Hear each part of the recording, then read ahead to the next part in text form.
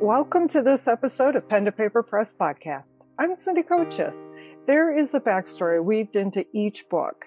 To explore the creative process, I am sitting down with authors, writers, editors, publishers, and an array of creative souls to have a conversation centered on how they developed their story to completing their works of art.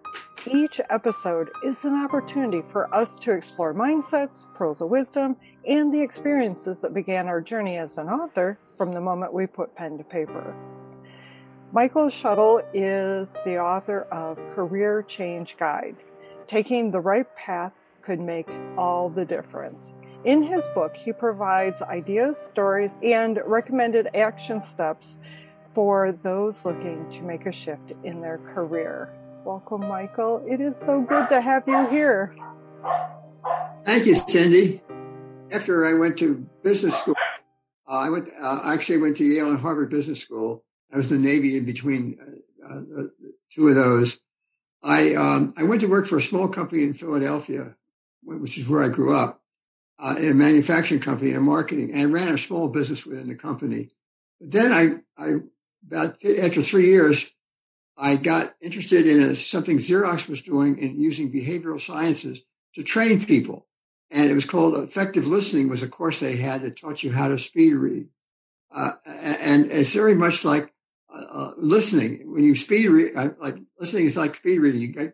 You get the structure of something and then you understand what the key words are. Well, anyhow, that led to 10 years at Xerox, where I worked for 5 different business units, each very different. I was almost always in the new business section of Xerox, starting new businesses.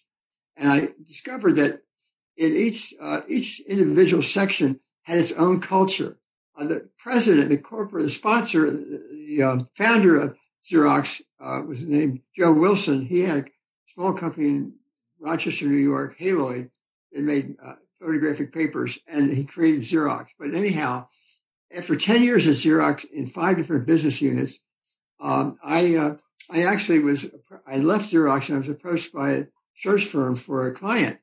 And the client and the consultant at first search firm, Heidrick & Struggles, presented me to the client.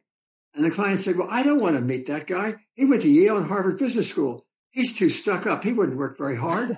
Oh my God. So that happened. But then the consultant said, well, Mike, what about joining our firm? We think you'd be good with us. And so I said, well, that's interesting. And so I interviewed with many of the partners, and they checked my references, and I joined Heidrick & Struggles. And that's a firm that finds executives for companies. We get retained, and then we try to find out what's the person supposed to do and what are the values in the company. And then we find candidates for the client. And I did that for 23 years. And I learned that every company has its own culture, its own priorities. There's no two that are alike ever. And after 23 years there, I felt, well, that's enough. I've done enough of that. It was a lot of travel, and I'm in California, and the clients were mostly in the West, but the candidates were all over the country. So I did a lot of traveling. Okay. But anyhow, I'll get back to something else in a minute. But that led to my retiring from Heidrick & Struggles. And then soon I was volunteering at a non-for-profit called Chrysalis in downtown Los Angeles that helps people that not necessarily homeless, but very poor people who don't have work, looking to get a job. Many of them were former felons right out of prison. They really wanted to work straight. And so I volunteered there for 4 years, actually 5 years, teaching job prep to the homeless. And I would be once a week, I'd go downtown. Then I met somebody who was forming an executive MBA program at Loyola Marymount. And I met him on an airplane, and he suggested that we talk about it. And I ended up creating a course there in career planning for executive MBAs. And these were about 25 people in some work experience who wanted to do something different or better than they were doing. Mm-hmm. After a couple of years, I had a partner there who was very helpful because I'm more the idea guy, and she was more the people person. So together we made a team, just like my wife and I are like that. I'm an idea And she's very much, when somebody says something, I say, well, why are they saying that? What does that mean? She says, well, why are they saying that? What are they feeling? What's going on with them? So anyhow, that's a difference between us, and that's a little bit about me. But I really learned a lot. In teaching, I got a much better understanding and focus on what makes a difference when people, where they work and what they do. And after doing that for 17 years, I decided to retire from that and write a book about it. So first of all, I started writing the book, I don't know, 6 or 7 years ago.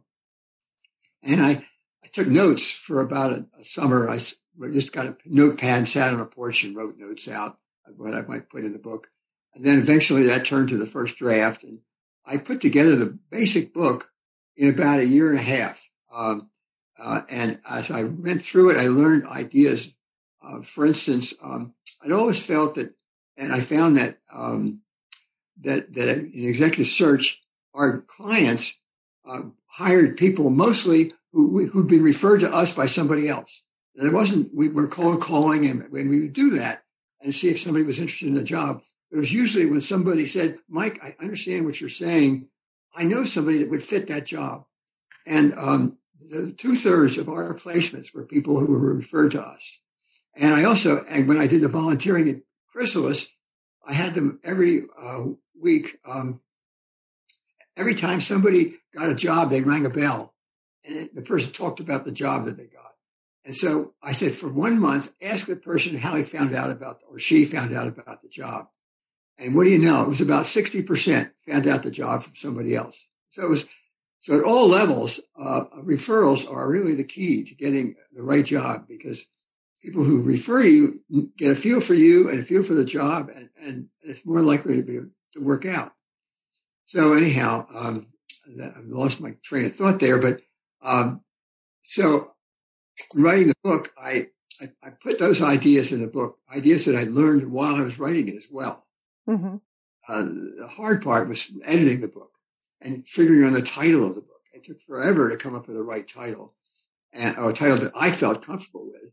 I have a son who helped me with it. He's very creative and had some ideas, and that was helpful. My wife edited the book. She was a former school teacher.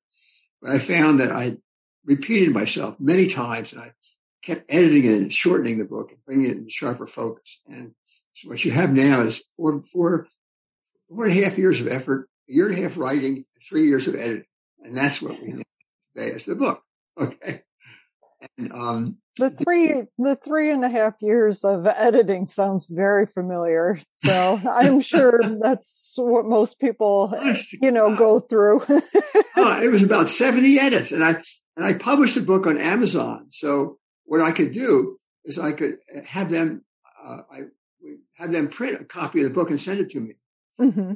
I would edit it and then do another one. I finally decided, don't do that. Just take it down to a local print shop, print it up, and then edit that. So I had paper copies that I would edit. I must have 70 edits or so. It was a lot. And I think it is better now because it says the idea once. It gives some suggestions about other stories, what other people have done, and then some recommended actions. And then I leave space in the end of each chapter for notes. So it's really a notebook, it's a workbook. It's not just it's a workbook. And the basic ideas, there are 3 fundamental ideas of the book itself. The first is you have to know who you are. Too many times people look for a job because that's what their parents, and it used to be like that all the time. The parents would decide what the son would do or the daughter would do. The daughter would not go to college or become a nurse if she ever got or a school teacher, but that was about it. And the husband, the son would follow the senior son would follow the father's, and the other son, nobody much cared about it. I was one of the other sons, so they didn't care about what I did. So I went off by myself. But anyhow, know who you are. The most important thing are your values, your core values. Like, is integrity important to you? Yes, it is. But what's more important? There are many things that are important, like honesty, openness, integrity, caring for others. But then you have to say, which are the most important to me? They all can't be the most important. Some are more important than others. Mm-hmm. In addition, the where you grew up, your culture of your family's culture, the community you were a part of, if you were in a synagogue or church or a temple, the culture there, that's part of who you were as a child, and where your friends in your neighborhood. That has a lot to do about your early culture. Then, so that's another thing to think about when you think who you are. The third thing, think about your current life. I mean, you may be married and your spouse may want you be available to help take care of the children, or maybe you interview for another job. Your spouse doesn't want to leave where he or she is because she's doing well where she is. So you have to think about that too. So where you are, your values are a combination of your core values, your culture, and your current issues. Now, me, for instance, I've been very fortunate. I was in the Olympics in 1952 when I was 15 years old. I sailed with a professor from the University of Pennsylvania in a 5.5 meter, which is a 32-foot sloop. And in the Olympics, we're in Helsinki, Finland. We went over to Sweden in early June and spent about a month practicing with the Swedes in Sandhamn, which is headquarters of the Royal Swedish Yacht Club of Stockholm in the Baltic. And then we sailed across the Baltic, Helsinki, and I ended up as the alternate. They had 3 people on the boat. They had 2 twin brothers who just graduated from college, and me. I became the alternate. But I did race in one race, the 6th out of the 7th race. We won that race and went on to win the Olympics. Now, they didn't give me a medal, but everybody says, Michael, you have a medal. If you Google me, you'll see that I'm a medalist, but I'm not. I didn't get a medal. But it didn't matter. I had an amazing summer at 15 years old in Sweden, Finland, meeting and the professor spoke Swedish. He was involved in the Nobel Institute. So we had many friends in Sweden. And I chased the Swedish and Finnish girls. It was a lot of fun. And we were at a yacht club. It wasn't like the Olympics are now where you're sequestered. We were actually, sailors were in different yacht clubs in Sweden, in Finland. And so we met many people from the local yacht club and we went on to do well. But, and that began my experience with the Olympics. And then later on in 1972, 20 years later, I tried out for the Olympics with a friend and we were second in the Olympic trials. And we were selected as alternates on the U.S. Olympic team, Kiel, Germany. And that was another Olympic experience. And I became like the weatherman for the team. I found out what the weather was going to be that day and tried to scope out what the winds would be doing. And it was lots of fun. And between those, I've been involved somewhat with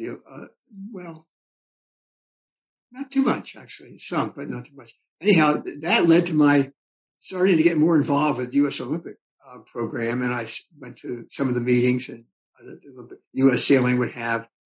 And it turned out the Olympics then came to Long Beach in 1984, and I sailed out of the Alamedas Bay Yacht Club in Long Beach, and the person who was basically responsible for bringing the Olympics, for doing the Olympic sailing, knew me well. He'd been on the team in 1972. He said, "Mike, why don't you be the head of the group that puts together the Olympics for Los Angeles for the sailing?"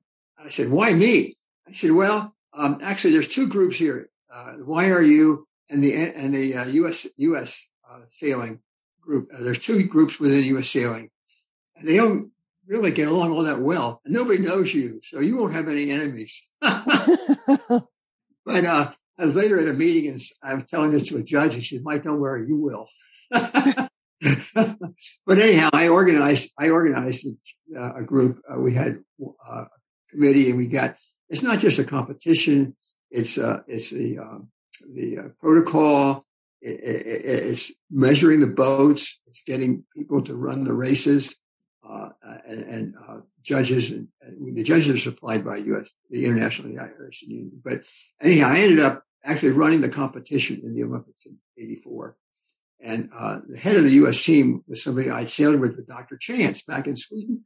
Before I'd gone to Sweden, I sailed with Sam Merrick, and I knew him well, and I watched what he did in running the Olympic program for the United States. I actually was on his committee for 4 years before the Olympics.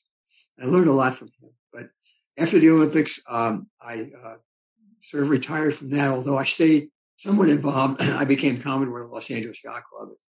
focus more locally. But then, actually, I was asked if after the Olympics I wanted to run the U.S. sailing team for the next quadrennium. I said, no, I'm too busy.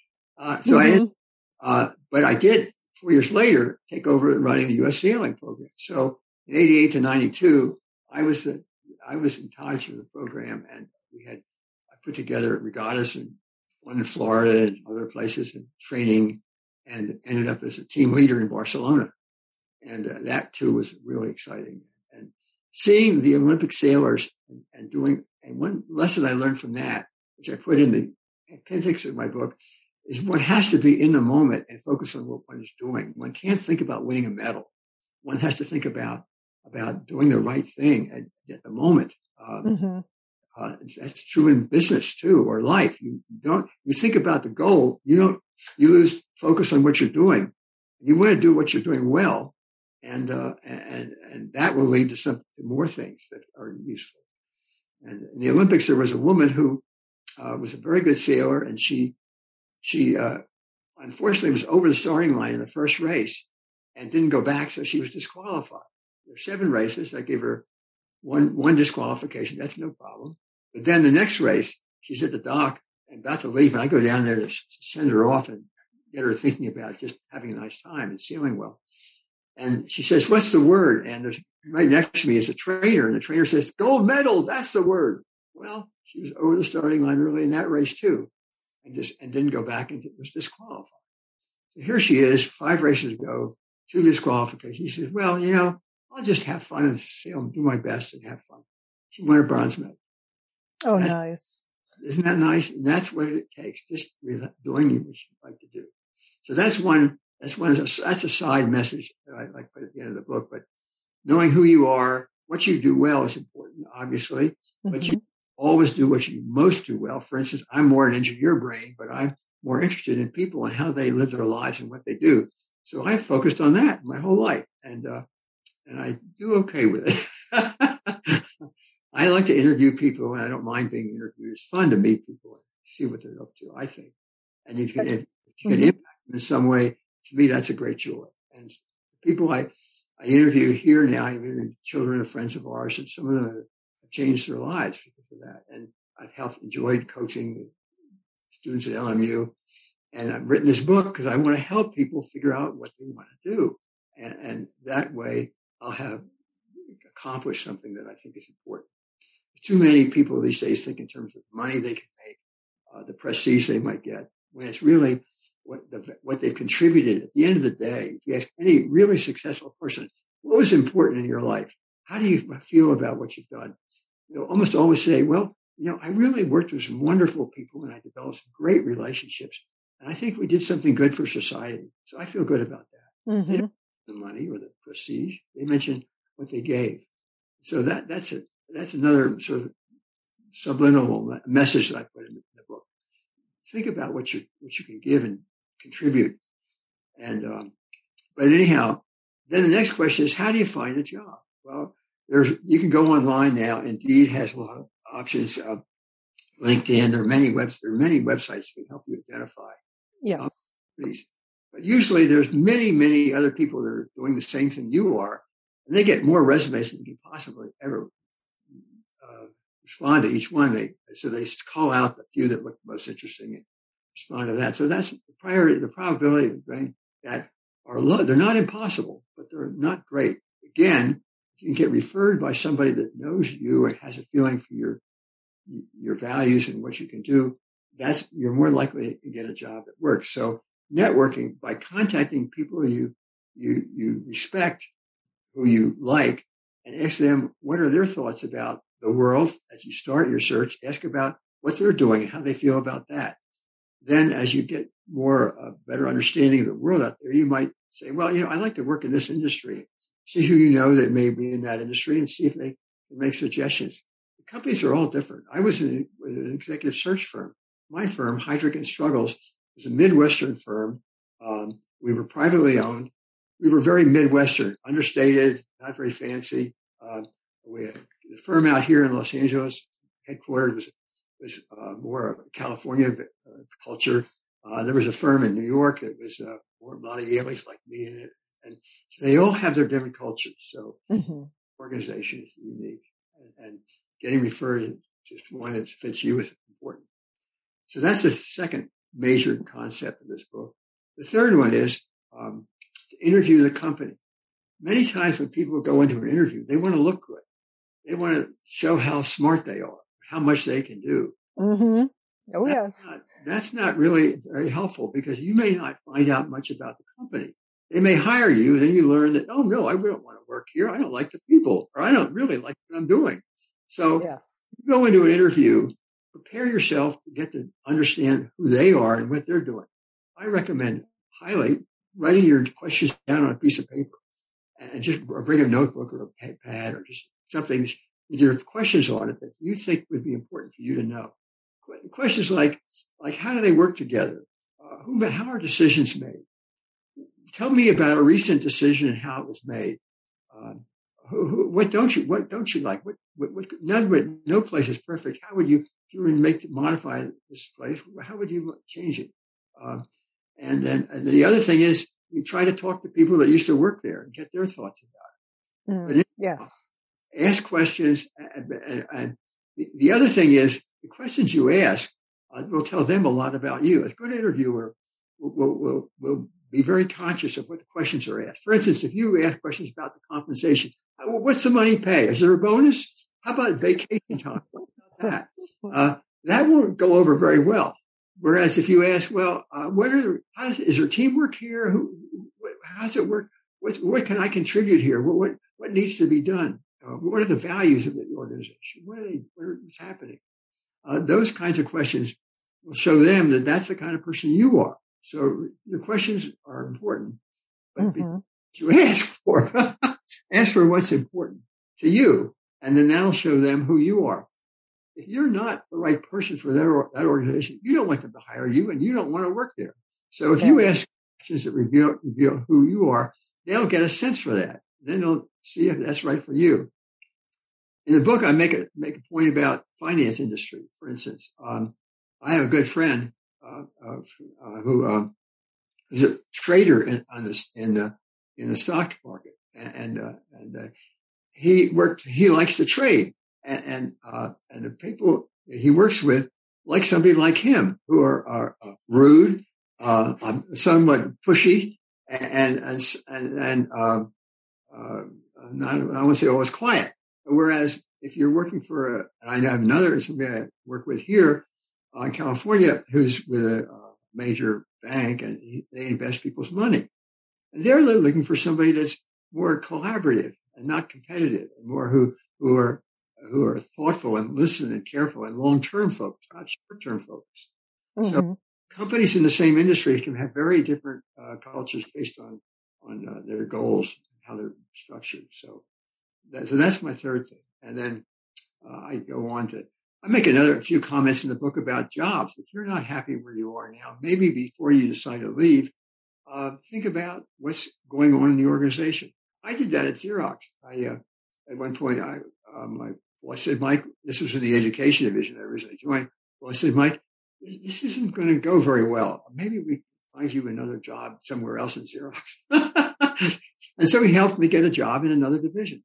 And so you never know, if you can find opportunities outside of where you are, you may be in a better place. So first look around and see if you can make a change there. And if you can do that, especially if you've been working hard and doing pretty well or reasonably well, because they'll respect that. So that's an idea. Then another ideas I give later on when you join your new company. People may ask where you wish to work, and you may be very proud of what you did there, but don't tell them that. Say, oh, I worked so-and-so place, and they don't really care. The more you say about how great it was, the less interested they're going to be in you. So they want you to, the questions are, who are you and what are you going to do for me? How can I benefit from your working here? So that you want to connect with them in that sense. You're there to help out, there to tell them how great you were. And you want to develop relationships with the people that you trust and respect within the organization. There'll be some you like and don't. Some of you think, no, that person isn't going to help me work very well together. So think about the relationships, even in whatever you do. So that's a quick overview. Now, what else were you showing? That was a long introduction. It's so good. You and I spoke not too long ago, and you had shared, a little bit of what you just shared here moments ago. And it's just really interesting, all the different experiences you have. And of course, with those experiences comes wisdom. And obviously, when you sat down with your notebook and you've decided to write your book and you're putting all of this information down, it's the wisdom, it's the experiences that you've had that fill the pages. And it's obvious that that's where the foundation is. Well, they say old too soon, wise too late. Yes.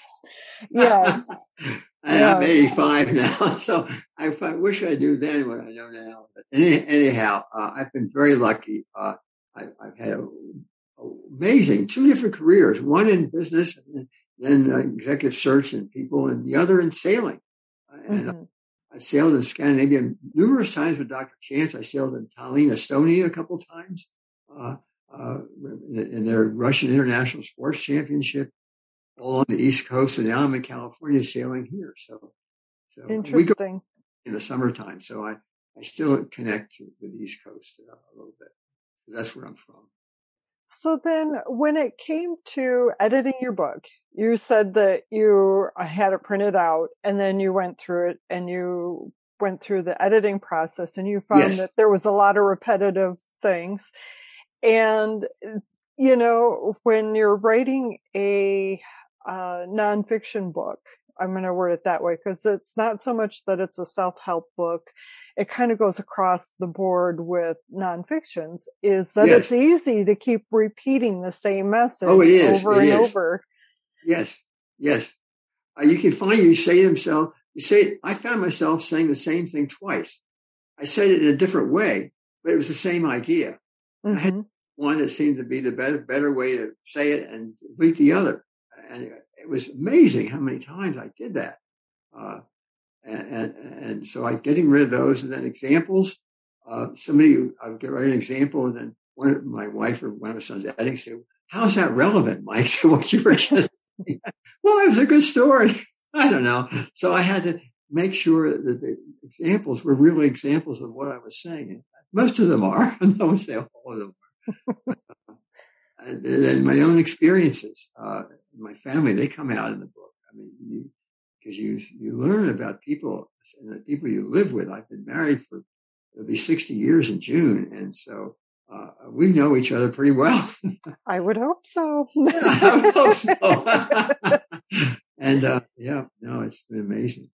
Wonderful life, really. Yeah. That's good. And congratulations on 60 years of marriage. Well, thank you. Congratulate my wife. She's the one. No, we get along great, and we're very different. I'm very steady, and she's up and down, high up 1 minute, down the next. That's the joy of relationships, and finding that one is that there is that balance, and bringing out the best in the other one. And, yes. Yeah, absolutely. What you want the other person to be themselves and do their whatever they want to do. And my wife is a passionate gardener, and she gardens here. Our property, she's made a arboretum out of it, and we've given a garden to our church. And there's a non-for-profit that helps drug and alcoholic men change their lives, and she was down there yesterday working in the garden that we donated for them. So I'm more up in the brain, sort of in the head, whatever. But no, I think writing a book is an emotional thing. It's not. It's really getting in touch with what you feel is important, and then articulating that. It's not easy to do, and each time it's like many times things when you do something once, and you redo it, it's a little better. It's a little more in focus. You keep working, it's more and more in focus, and you delete the extraneous matters and just focus on what's important. too often, I think, and I'm guilty of this as much as anybody else, I put out too many ideas at once. And you have to just say, no, what's important here? That's what you want to talk about. And I think in writing a book, that's in anything in life, really. If you're talking to people, don't give them a whole lot of stuff. Another thing is, when somebody tells you something they did, don't tell them what you did that was just like it. They don't want to hear that. No, oftentimes no. But yet your emotion is, oh yeah, I'll tell them what I did. And so we'll do it. No. And in the book, the same thing. Just don't when you join a new company, don't tell them what you did. Just find out what they're doing there and help them be in that moment. So I like that. Be in their moment. Not only in the moment, but in their presence in their moment too. So yes. So other than finding the different rewording of the same thing, the same message in your book, what other, was there any other pitfalls or anything else that you want to talk about with the intent of helping somebody else who is writing a book similar to yours? Well, I would say I did read a lot of books that were similar, and there are a lot of books about jobs, career changes. Mm-hmm. So I read them to see how they framed what they did. And of course, the one that's the most known is What Color Is Your Parachute, which was written 20 years ago, and it gets updated. And so you have to figure out, how is your book different from that one? And what is it you're saying that's unique? And focus on that, so that somebody reading your book, they're only going to read several books in the same subject as the one you've written. So you want your book to be unique and different than the others, and unique to what you have to offer, not what you think you ought to say, but what you think you can offer. So I would say that would be something that I found helpful to look at these other books. And actually, I have what do you call it? A bibliography at the back of my book with about 20, 30 books in it. Because over the years that I was in executive search and coaching, I read many books to get me to learn more about it. And I learned about values were mentioned in many of them. And I learned a lot from them. So I think reading books in areas that are relative to your specialty can help you better understand your own ideas, how they fit in with the world. So I think that's helpful. And that's helped me a lot too. And for instance, I'm very interested in people's lives and how they evolve. And there's this study about that. There's a study, the Grant study out of Harvard, studied men who were graduated from Harvard in the late 30s and early 40s. They tracked them their whole life and how they developed. And they would interview them about once every year or so. And they ended up interviewing their spouses, their families. And the books were written about that. And there's another book that was in Boston about low-income people, how they evolved. And then there's one in California, a study of women, successful women out of Stanford University, and what they did. And so you see a pattern in life. And that's always, to me, fascinating. So reading, I think, is a useful thing to expand one's perspective. I agree. Reading does help to expand our perceptions on things, and it also provides us with somebody else's opinion. Yes. And in doing and perspective, not only opinion, but their perspective. Yeah, right. Yeah, and it helps to enlighten us and question what we ourselves believe to be true, and well, maybe there is another way, or definitely, yeah. And also, the other, in the opposite side of that pendulum swing is, wow, I'm very similar to that person. It kind of helps to bring that awareness that we're more familiar than we are oftentimes led to believe. Yeah, right. Yeah, no, you. And actually, the way I've written this book is I'm not saying it's for somebody just like me. It's for somebody that has to figure out who they are, and they can go in the direction that makes sense for them, not for me, for them, but for them. So Yes. Yeah. And pick an industry that makes sense for you. Yeah.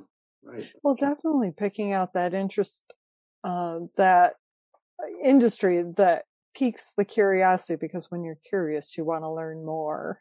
Yes. Yes. It doesn't carry that dread. Yeah. Well, it's like what you're doing. You're meeting all people from many different backgrounds and interests. I mean, you're learning. I imagine you're learning a lot from the interviews you're doing. Oh yes, I am. Someday. I have met some of the most interesting individuals, and I have met more people who it's like several of the gals that I've talked to. It's like, wow, are we sisters from other mothers? It's like, where have you been? And then a couple of the gentlemen that I've talked to have really kind of helped me because I have two sons, and they've helped me to put into perspective the male opinion and the male sight. And so, I'm always learning. Yeah. And I find it very easy to, just listen and observe and be a participant, obviously, since I'm the host. Be participating. But no, and I find great joy in exploring how people create and what drives that creation and inspires them to keep going, because like writing is not necessarily a short process. It's not necessarily an easy process, but there's something inside that keeps us going. And that is part of the intent of this podcast, is to keep people motivated, to keep going and to keep following their passion, because to write a book, there's a calling within us deep down that's like, keep going. I think you have to feel it's something you really want to say. And you have some reason for doing it. It's not about you. It's about what you want to do with what's within you to have it more impact and helpful to others and to share. So I have a son, actually, who's a philosopher. He's been working for 30 years. Can you believe that? I mean, how to get that old on the sense of reality.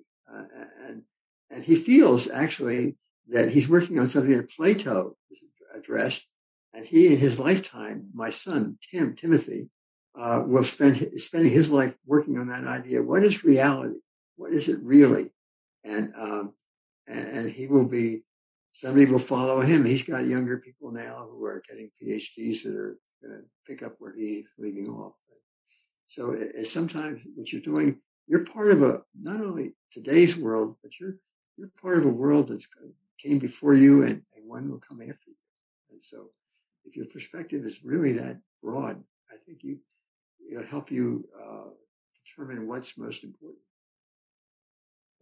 I could not have said that any better. And I love that your son is working in reality, with reality, about reality.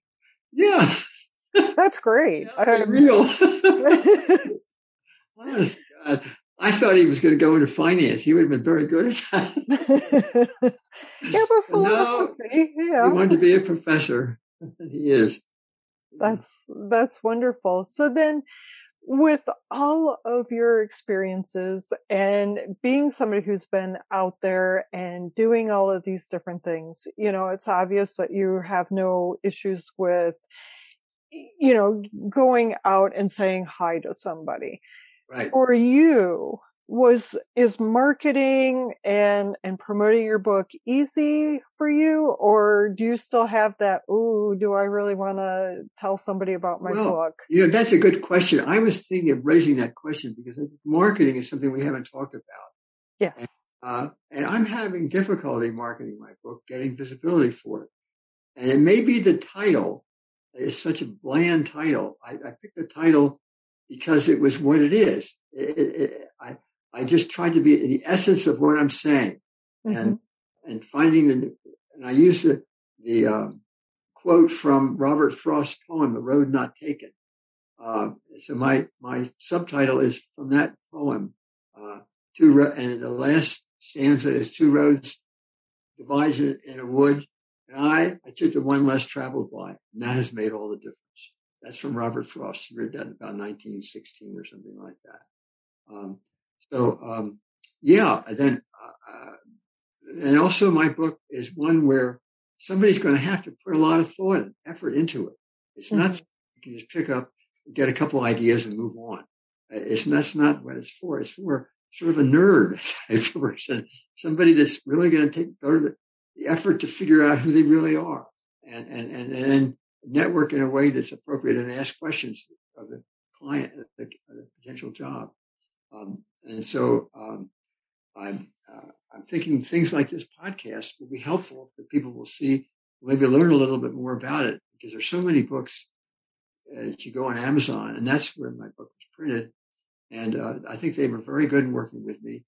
But I chose Amazon also because I wanted to write the book. I didn't want somebody, editor, to tell me what was important. I just picked up a book a friend of mine has written, who's a racetrack driver, and his name is Ed Swart, and he's in his 80s, and he's been racing cars for 80 years. He's written a wonderful book. But it goes to his background, and he said, I started a young man sailing, and they didn't put that in the book. And I think he probably should have had it in the book, because that's who he was when he started his competing. He first competed in sailboats. Then he got into cars, the mini cars, and then Formula Ones, and he's been all over the world. Not all over the world. He's been all in the United States in major races, and he started out in Europe. He's English. I'm not sure what we're reading about that, except marketing is not easy. And one thing, if you have a publisher, the publisher will do a lot more for you in marketing your book. If you do it with Amazon, as I've done it, I have to do a lot myself. I do have, as you know, Lisa, who's helping me with the publicity, and I have a website guy that's been very helpful. The podcast that we're putting on LinkedIn, on YouTube. But it's very definitely a major effort on the part of the author. One writes to look at Amazon, they have to think in terms of putting a lot of effort into it themselves. And yes. by doing that, it's kind of fun, I think. But I wish it would be more successful. Actually, where I used to teach at LMU, the executive director, who I don't know, said he wants to have all the students to read the book and have me lecture there. So I'm thinking maybe it's Jesuit universities where values are really important. I think any place where values are considered to be important. My book is about a values-based approach to your life and to your job search. That would be the quick summary of it. Yes. Yeah. So marketing's difficult. I don't mind doing it. It's kind of fun. I mean, I've been in marketing my whole life, really, one way or another. Even as a kid, I used to sell stuff to make money. Yeah. It's marketing. See, for me, it's one of the questions that somehow gets brought up in the majority of the podcast, and it's interesting. It doesn't matter the personality, whether introvert, extrovert. Somebody feels that they are, the world's greatest salesperson, or if they feel that they're, sales is like, oh my gosh, no, I don't want to do it. All of them have the same reaction. And that is, I'm struggling with it. Or I can sell other people's stuff, but I cannot sell my own. And that seems to be the common theme. And it's like, so then in the back of my mind, I'm like, how can I help people so that they get to where it's not such a dreaded task? Or I don't know. It's like that question that just keeps lurking in the back of my head. How can I help people get their book out there? And I have one suggestion. I have a couple of suggestions. First of all, there's a difference between sales and marketing. Oh, yes. Marketing is obviously much broader. It's using different ways of communicating what you have. And then the other is, and sales is more direct, one-to-one. Mm-hmm. But in both cases, people should not think about themselves but think about the message that they're trying to promote and their belief in that message, and have enough of a sense of confidence in the message. They feel they're going to benefit others by getting that message out. It's not about themselves. It's about the message. And if they think of it that way, then maybe they'd be more, feel better about promoting whatever it is they've written about, promoting that, especially a nonprofit. I mean, a nonfiction book. A fiction book, a little different. There you have a story, but even the stories, there's a message in almost any story you read. Oh, yes. And that's a message that really they want to get out. And we have a friend who wrote a book in Maine. She's from Maine, and she's written a book about a murder mystery, actually took place in the Maine woods. And it's been very well received there. Claire Ackroyd, her name. So it's Claire, and it's gotten a lot of publicity, the book has, and it gets into the what is it, the honey, maple syrup business there. Okay. And there's an issue with Canada, and so there's a lot of things going on in even a state backwoods Maine that can be interesting if it's written about well. Yeah. That's interesting. I have a friend that lives in Maine, so I'll have to ask her if she's heard of this book. Yeah. Murder in the, I forget what the name of the title. It's something like Murder in the Woods, maybe something like that. Okay. Claire Ackroyd, yeah. And, so those books, there's a message in that book too, and it's a story about Maine. So nonfiction books can give you a story about an area that you don't know about, which is fun. Yes. Well, and a lot of people, and how do I want to word this so that it doesn't come across wrong? Oftentimes people don't want to write a memoir, but what they will do is they will convert what has happened to them into a fictional storyline. Yes. To share what has happened and to share their truth with it being tucked into a fictional story. That's good. Yes, I can understand people doing it that way. They don't want to be about themselves so much. They're not trying to, they're trying to get a story out that they think people could learn from or enjoy reading about. Mm-hmm. And then there are others who write fiction just purely for the joy of, telling the story. Yeah, right. And same with the nonfiction. I mean, nonfiction is that too. A lot of people add their story, it's weaved into the book, as a way of livening up the content and making it relatable. So no, and I've read some nonfiction authors. There's one, I forget the name, but he wrote about the Midwest, growing up there, or I forget where, too many years ago. And I'm reading a book now by a guy who's an author, lives in Nantucket, and he writes very good books about the history of Nantucket. He's written one about President Washington when he first became president. He traveled around the country just to bring the country together, and he'd come in on a big horse, and a lot of dignitaries would meet him, and then he would meet the families, and more than once, some little kid would come up and say, "Well, Daddy, he's just a man." Yeah. Isn't it funny? I'm just a man. And then Washington, that's right, kid, I'm just a man like everybody else. Yeah, because those people in power, or, a great example is I had Richard Linton on this podcast. It was a while ago, and he's an actor, and I've seen him on this big screen, and I've seen him on the little screen, and it's interesting is the fact that when I first talked to him, I said the part that the fact that you're a movie star and all of that doesn't intimidate me or doesn't make me, like, oh, I'm talking to an actor. So the part that intimidates me is you do exactly what I do. And he laughed because he has a podcast, and he has it's a TV show, and that TV show is focused on Authors Talking to Authors to help Oh, bring awareness. Really? And I'm like, so that's the part that intimidates me, is because you do what I do. And how much better at it are you than I am, you know? So, you know, so it was a very good and definitely a learning experience for me. Yeah, great respect for that man. He's a really good guy. So, but he's a person too. I mean, he's just. Well, yeah, you know, and I know some very to-do people, and it's interesting being on the sidelines and watching other people swoon and, you know, and it's like, it's just another person. He puts on his pants the same way you do. Guess what? He brushes his teeth, or she brushes her teeth just like you do.